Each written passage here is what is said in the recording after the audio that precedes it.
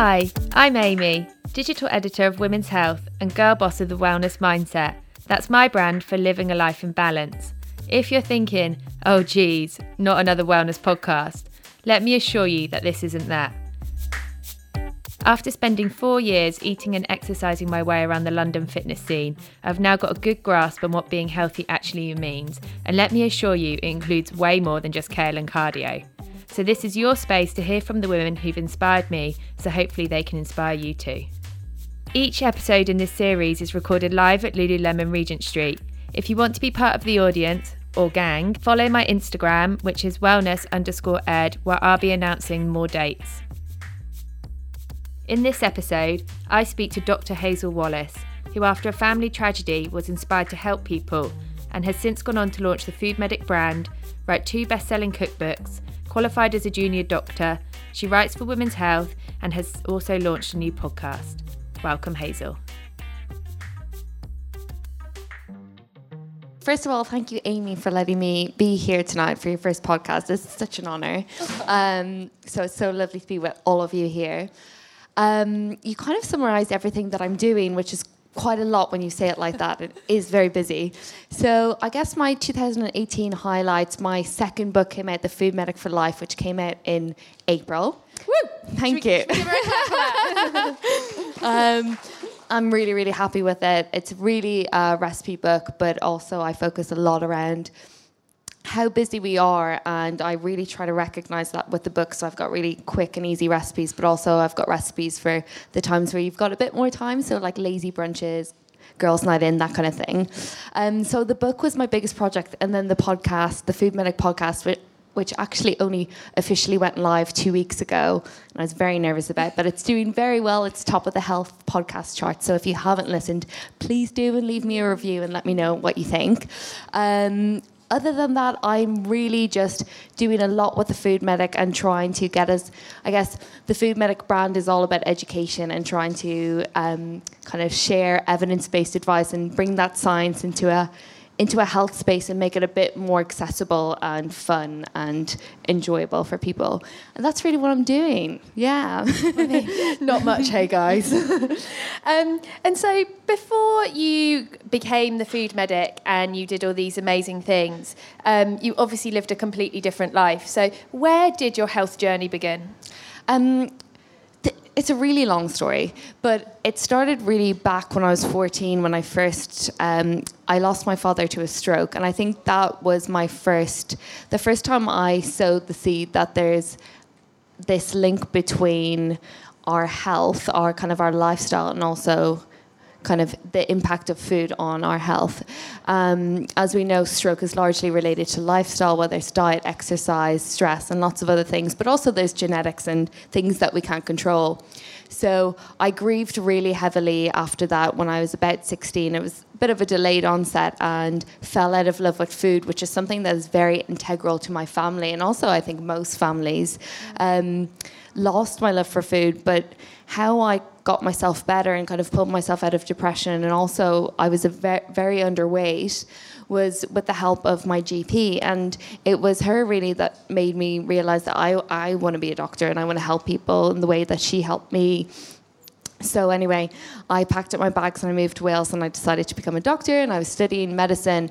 And as most people have it, you move away from home, and my mum wasn't cooking for me anymore, and I started living off takeaways and fast food, and just really enjoyed myself. But I got to the end of my first year and I couldn't run for the bus, and it looked very different to how I kind of moved there. So I decided, wow, if I want to be a doctor, I really need to look after myself because I want to be a picture of health for my patients. So that's when I fell in love with resistance training, so weightlifting. This is 6 years ago, so weightlifting wasn't cool, and it was very daunting to kind of venture into the weights room, and I wanted to know what was the best diet to fuel this.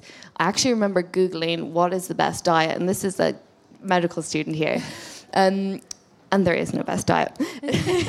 Spoiler alert. But anyway, it made me realise there's a lot of information online and a lot of it was unfounded by science. And I thought, hey, why don't I use my kind of, my expertise here, or actually the skills I've picked up through uni, to kind of translate that science and share the information I'm learning. So I started this food medic blog, which I was really shy about and didn't want to tell my peers. And it just took off, and I carried it out throughout medical school, and I kept realizing there's gaps in the curriculum. We're not talking about physical activity, we're not talking about, lifestyle, and yet all of the patients we see are suffering from things that are largely preventable through good nutrition, stress management, sleep, and exercise. And I was talking about this and no one was listening, and it was hard, but I just kept going. And I think what started as a personal journey then became this professional, I guess it's become my job now. I've dedicated my life now to encouraging people to take control of their health through their lifestyles. Amazing. And so going back, and thank you so much for being so honest about your whole journey. And so going back to that moment when you obviously experienced like a really terrible tragedy, up until that point, had illness not really been on your radar? Was it just... No, I guess I was 14, it just wasn't at the forefront of my mind. I just ate what was ever given to me, and, like any other teenager, it was like I wasn't really concerned about getting my vegetables in or anything. And I fell out of love with exercise because it wasn't really cool, wasn't what my friends were doing anymore, which I'm really sad about because I was so big into sport as a kid. Right. And then, as most teenagers, they kind of move away from that. You find boys and other things. So we didn't have mobiles then. We had Nokias and Snake, and that was about the height of it. And I just think, reflecting on that now it's so interesting because we see teenage girls, and it's so hard to get girls into sport and boys because they're so distracted by technology. And I think that's something that I would love to see changing. And how we do that, I don't know. There's lots of ways, but it's a side note. And so up until that point, what did you want to be before you then became on your doctor career, or did you not have?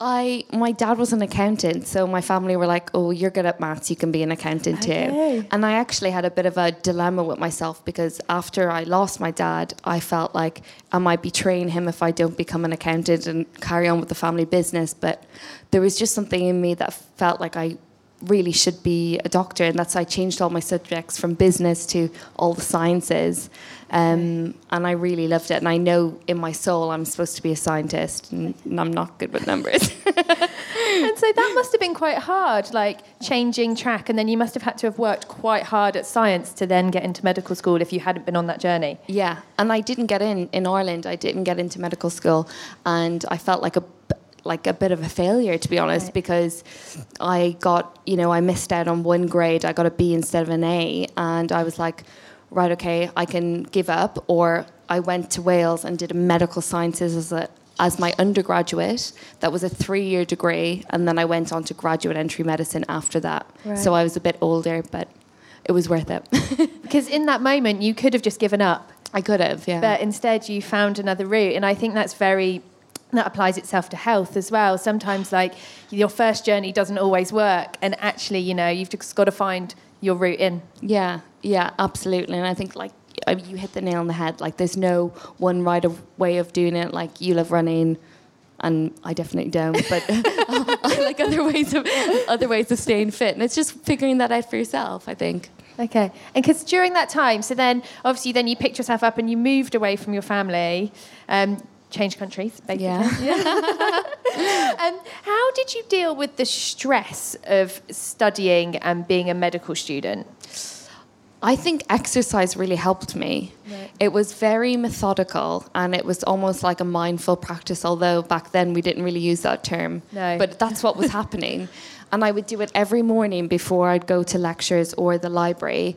And everyone thought I was a bit mad to be getting up early, after a night out. But I really enjoyed it, and it made me feel good, and it kept me energized. And now that I've kind of really, really researched this area, and I realize that actually exercise really improves your performance, your learning, and your memory, I'm like, well, we should be getting all kids to be doing this before school and lectures. And it's so interesting. But that's really what kept me energized. And I think I was the packed lunch queen, and I still am, and I still lend that to a lot of my success, because it meant I could stay focused. I was feeling myself right, but I also made time to go out and enjoy myself with my friends as well. It wasn't super strict or anything.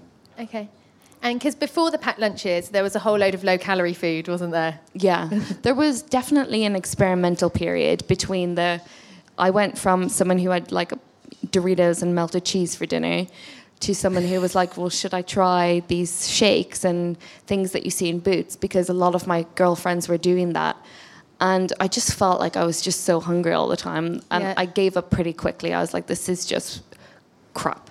And I looked at the ingredients and I thought, where am I getting my nutrients from? Like, I know this is giving me calorie nutrients, but where am I getting my micronutrients from? And that was quite concerning for me.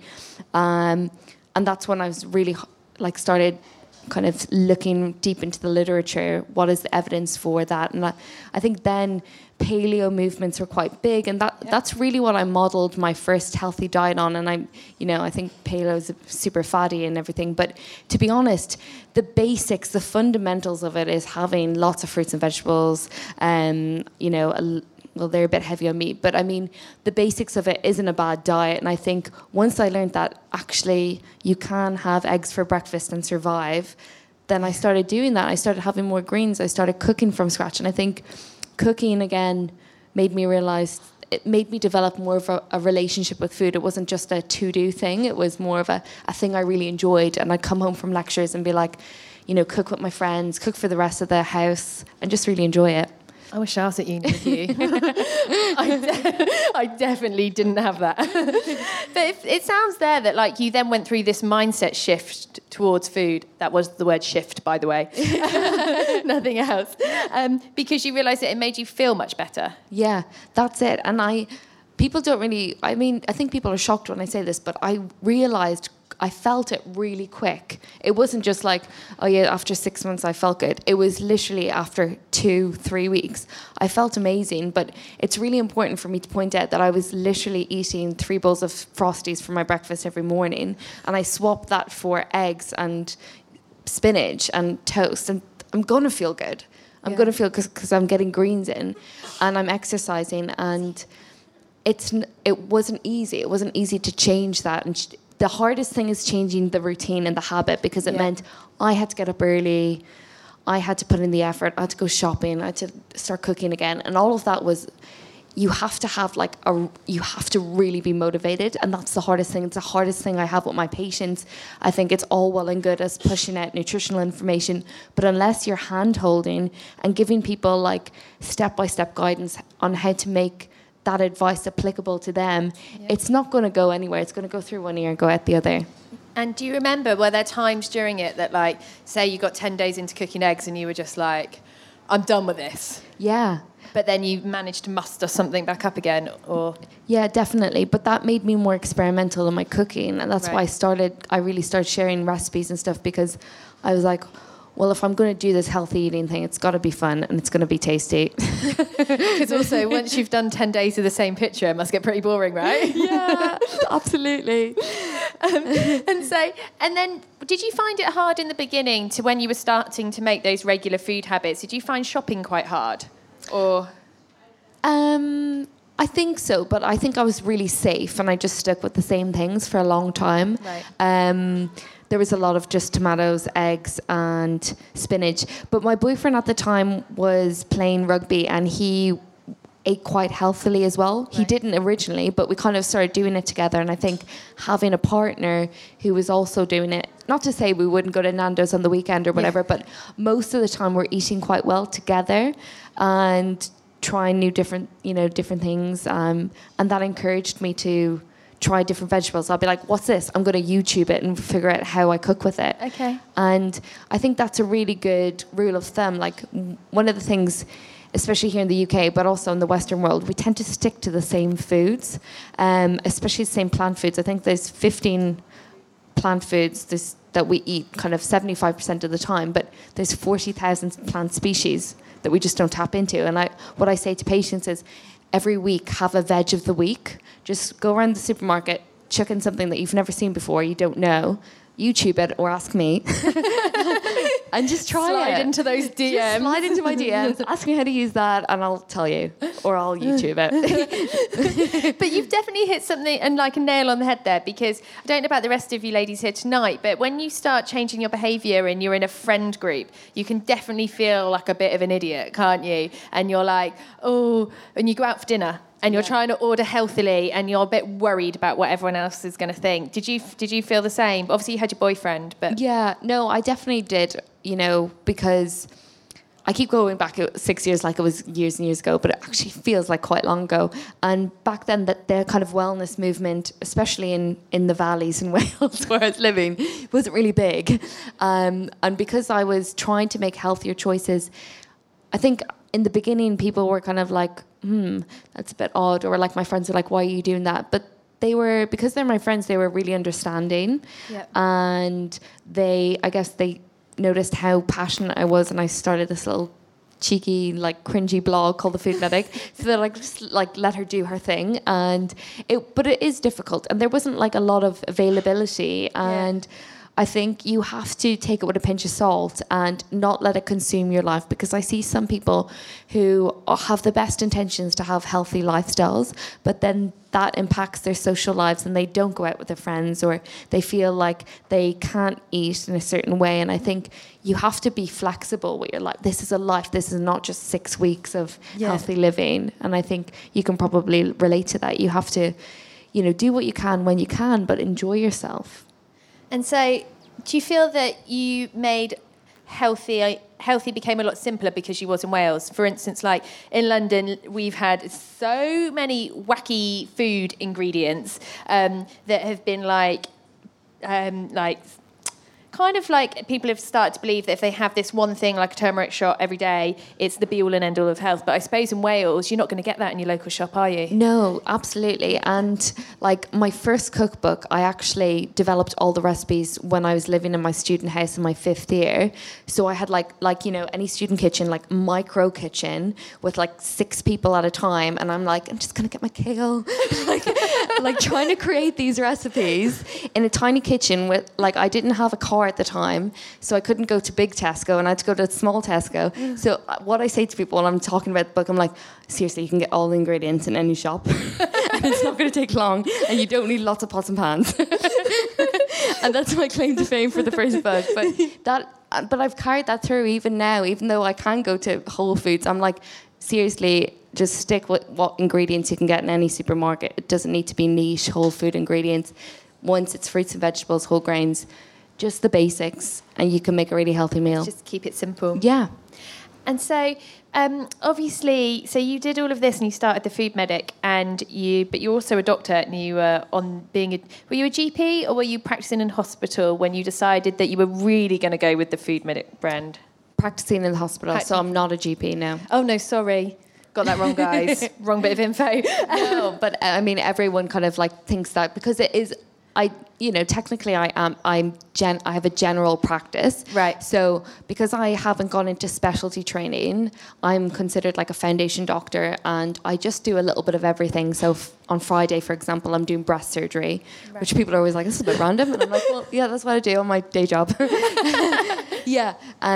But I worked full-time last year, and then I decided I'm going to take a step back from full-time training and really give a go of the Food Medic.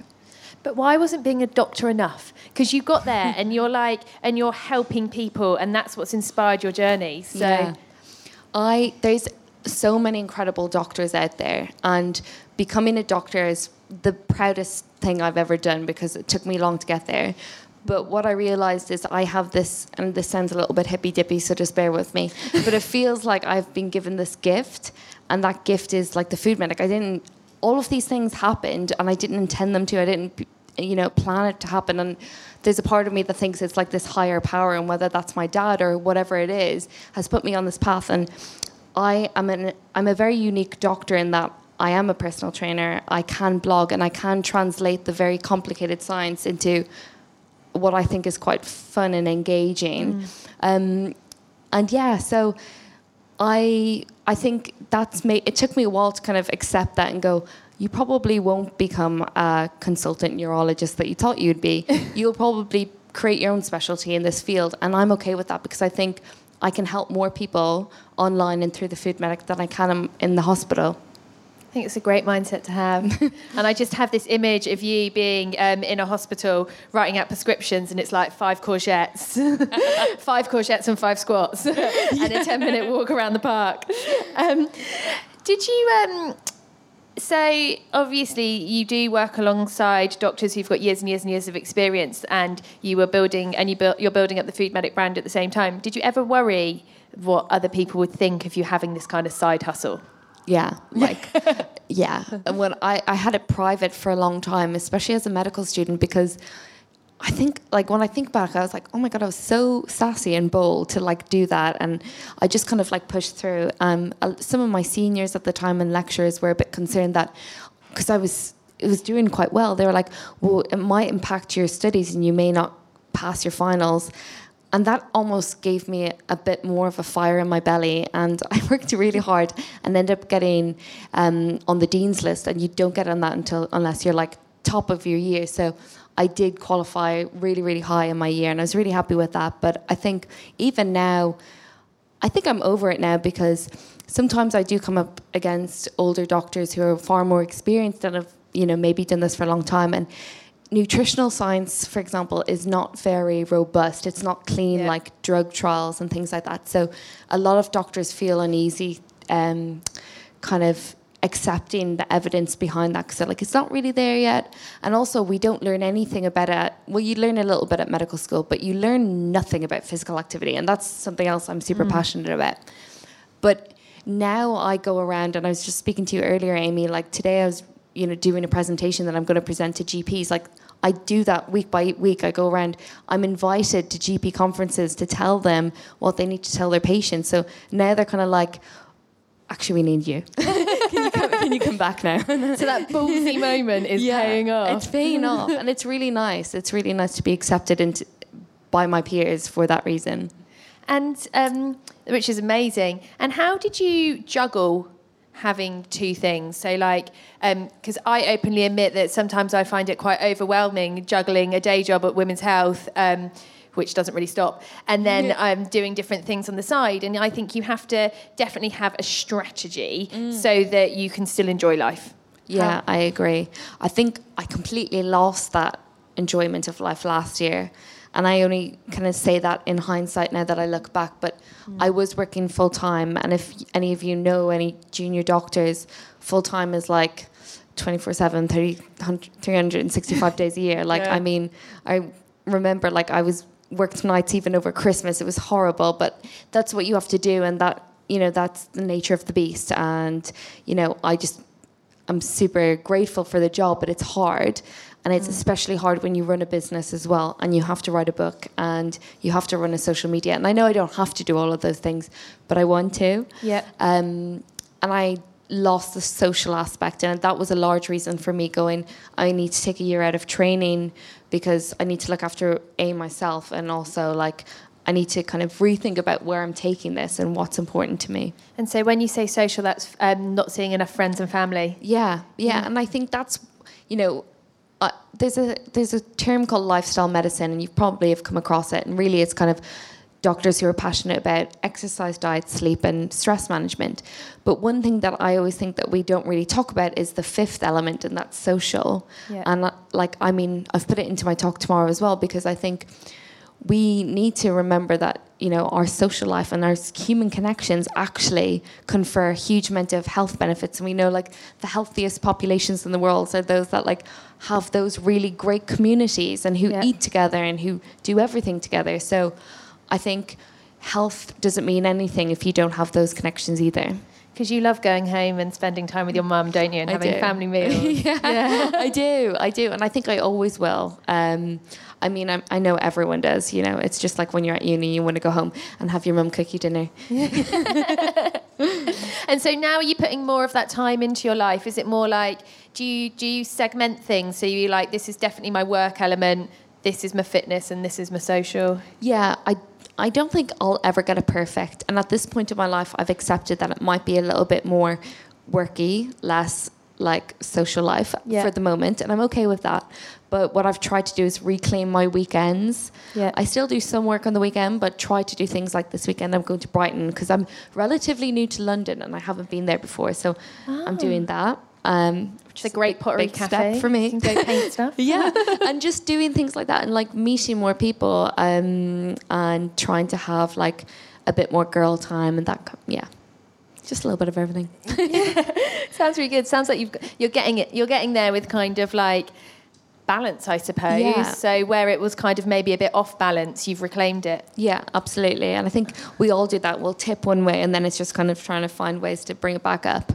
And have you had to let yourself ask for help during this time? Because I think one of the big things is that we juggle so many things and sometimes it can be quite scary to ask for help. Yeah. So taking time out of the training program was really scary as well because I had to, go towards a board and be like, I want to take a year out. I'm really scared. And they're like, it's okay, you can tell us and it's fine, you can take the year out. And I was like, oh, phew. But that was really scary and that was a really big thing for me to say out loud. And also I feared what other people my followers would actually think because a lot of people celebrate the fact that I juggle a lot of things and to say, actually, I need to take time out and I don't think I can juggle everything. Will people think I'm like, will they look up to me less? And that was hard. But also, like, I took on, I've got some people who help me with the website now. And yeah, delegating tasks as well is really hard, especially if you're like, super OCD like me. But I've realised that you have to in order to grow. Yeah. And pause doesn't mean stopping. No. It just is a way of dealing with things. Yeah, absolutely. And so one of the things I wanted to ask you about was I've heard a little rumour that you're going to be studying nutrition from the end of the year. I am.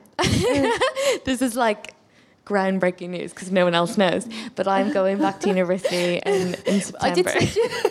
I know you sent me the questions and I didn't read them. She didn't read them. Didn't know that was coming up. But it's Don't fine. Instagram It's fine because I need to talk about it anyway.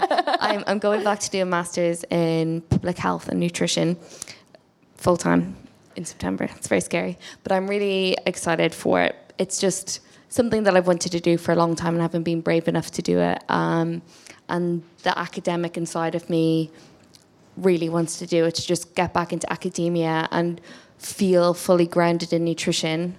So yeah, I'll be doing that for a full year and then that'll be me. And so that'll be more little letters. Yes. With your name. You're going to have to start having using extra boxes on forms and stuff. Okay, so one of the things that I definitely wanted to ask was about you've built this healthy lifestyle and it is nothing to do with numbers, it seems. So apart from on your recipes where there are grams, everything else is just about the foods that you eat. It's not counting macros and it's not being on the scales. Yeah. So for you, what are the markers of health? How do you measure? I think it's very different for different people. So for me, I don't really measure many things in terms of, apart from the weights that I'm lifting in the gym probably. Yeah. And I kind of go on my clothes size if I think that I've gained any weight, but I wouldn't actively try to lose weight either. But then if I have patients who come in and they've got high blood sugars or high blood pressure and high cholesterol, then I've got measurable markers that are parameters for poor cardiovascular health that I can use. But I try not to focus on weight even with them. Yep. I think that we focus too much on weight and BMI, and it's, although in context it can be useful, taken out of context it can be actually really unuseful. And I'd say that as a doctor and also as someone in the health space as well. So I try to focus away from weight and aesthetics when it comes to encouraging people to have a healthier lifestyle, because we spoke about the TED Talk briefly, but trying to encourage, my TED Talk was TEDx Youth, so the audience were 12 to 26-year-olds, right, and trying to encourage them to exercise for reasons that are not just to look good is difficult. But when you put it into context and say, how we opened the conversation was, right, show of hands, how many of you know someone with depression and cancer and type 2 diabetes? And by the end of I asked 4 questions and 2,000 people had their hands up, and I was like, look, these diseases like touch all of you, and they're all related to physical inactivity. Okay. And that's how I bring them in, and I make it relevant to everyone. And I think we focus, some people just exercise or eat well because they think they should, or they think they have to look a certain way. And when you take that out of the picture, it's actually way more empowering for people, because they're like, actually, I can do it because I don't have to do it to look a certain way or to get to a certain number. And if people need to lose weight, oftentimes you find that just happens anyway as a byproduct of a healthy lifestyle. And do you say to people that ask people like to measure how they're feeling when they're doing stuff and they're on a health journey, or to keep a diary or anything? Yeah, I think people offer it often without asking, and almost that's more powerful than anything, because that's what keeps people motivated. And I think what I say to people is it's really hard to describe that feeling, and most of you probably know, because you're probably interested in health anyway. And once you get started and you realise, oh my God, I have this incredible buzz after I go for a run or do that class or feed my body right, it's hard to describe that to someone. But the mental health benefits I think we really underplay them. Like, it's huge. And they're not just fleeting, although after your workout you feel good. Those benefits have long-term effects. And, that's why we know that exercise reduces the risk of Alzheimer's disease and depression. It physically changes the structure of your brain to slow down aging.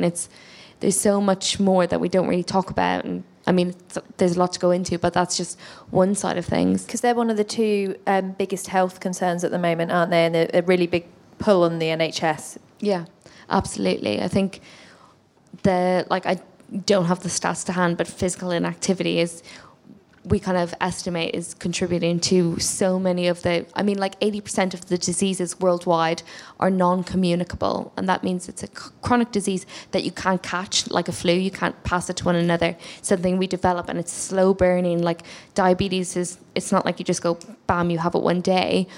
You will probably, if you have an unhealthy relationship or have unhealthy lifestyle factors actually from a young age, that will develop over time and lend itself to you developing a poor health problem in the future. So it's really, really important that it's children and young people and young women and young men that we speak to today, to stop them having these health problems in the future. And it's all about what you do regularly, isn't it? Not randomly. Absolutely. Yeah, I think you hit the nail on the head. That's exactly what it is. It's we're not asking anyone to run a marathon every day. It can be there was this press release last week from kind of the NHS and over the Active 10 app. Have you heard about that? No. So Active 10 app is like this. It kind of encourages people. Well, we really give it to patients, but to do 10 minutes of exercise a day. And evidence shows that 10 minutes of quite moderate intensity exercise, where you're getting your heart rate up, like a brisk walk even, is actually more effective than 10,000 steps a day. Because some people can do 10,000 steps a day, but it might just be like strolling around here and there. I was going to say, when you say brisk, you don't mean dawdling and scrolling Instagram and doing a bit of double tapping, do you? No, but it doesn't mean doing burpees for 10 minutes. No, it just means walking at pace. Yeah, so if you're doing 10 minutes of brisk walking every day, you're going to be helping yourself in the future. And that's a really good starting place. Yeah. What would you say is the one thing that you do every day which makes the biggest difference to your health? I think the biggest change I've made, and this is I think it's my year anniversary sometime in June. I think I've passed it since I started meditating every day. Wow. Yeah, and I never thought I'd say that. Because when I first started doing it, I was like, this is very weird and I'm never going to enjoy it. But I do it 10 minutes every day before I do anything else. And it's made me a more calm person. And is that still in your dressing gown in the morning? Yeah, in my dressing gown or in my pajamas. I mean, that sounds a bit creepy that I know that you've got this dressing gown, but it's only because I watch your stories and I feel like you're always in a dressing gown and nice slippers. I'm just a lady of leisure. No, but it is. It's what I do. And I kind of have almost this power hour, and I've stolen that phrase off Adrienne. Okay. But I have this hour before I go on social media or anything, and that's meditation and my workout. Oh, okay. Yeah. Before you've even checked anything. Yeah. Sometimes instead of working out, I'll just do emails. Okay. But it's before I do Instagram. Okay. Because I feel like that can just be a black hole and you get consumed into it. Or Twitter, any of those kind of platforms. Like, absolutely love them. That's where a lot of my work is. But you have to learn to moderate it like you do anything else in your life. Yeah, because you get asked a lot of very odd questions. I do. And I have to be really strict to not answer a lot of them, because there'll be like medical questions that it's just so unethical for me to even try to start there. You know, people have like describe a rash to me and I'm like, I just can't. Go see your GP. Yeah, exactly, definitely go and see your GP. And what's in your, so obviously my whole big thing is about having this toolkit for life. What is in your wellness toolkit? I guess meditation, movement every day, regardless of what form it is. If you're not going to the gym, just go for a walk or listen to a podcast. Social connections, so like make sure you have strong social connections. Doesn't mean more friends the better, it just means having close friends. Yeah. Food, so in terms of food, having a good relationship with food, and that is, you know, yes, getting lots of fruits and vegetables and whole grains and all of those great plant-based foods into your diet, but also being okay with having a little glass of wine or chocolate every now and then. It's having that intuition to have a little bit and often, I think. I think that would be it. And I think the fifth thing would be stress management. And although meditation kind of comes under that, I am a big believer in having like things in our toolbox that we can kind of offset the stresses of daily life. So even having a phone and the daily notifications we get, the bing, bing, bing, that's like that's sending signals to your brain to be like, whew, adrenaline's going up. Yeah. The amount of times you get that every day, that like dopamine hit, is super stressful. So we need mechanisms in our life that help us de-stress, and whether that's a hot bath, listening to a podcast, having like a wind down routine at night, and also sleep. Like sleep is so important, but we won't go into it. But read the book Why We Sleep by Matthew Walker, that's his name. Why We Sleep. Such a great book.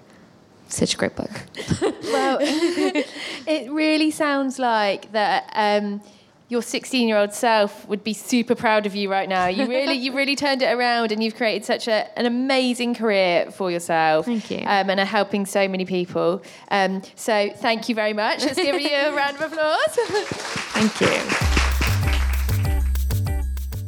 Thank you for listening. I really hope you enjoyed this week's podcast. If you did, please rate and review on your podcast platform. And if you want me to talk to somebody else on here, why not drop me a DM at wellness_ed on Instagram.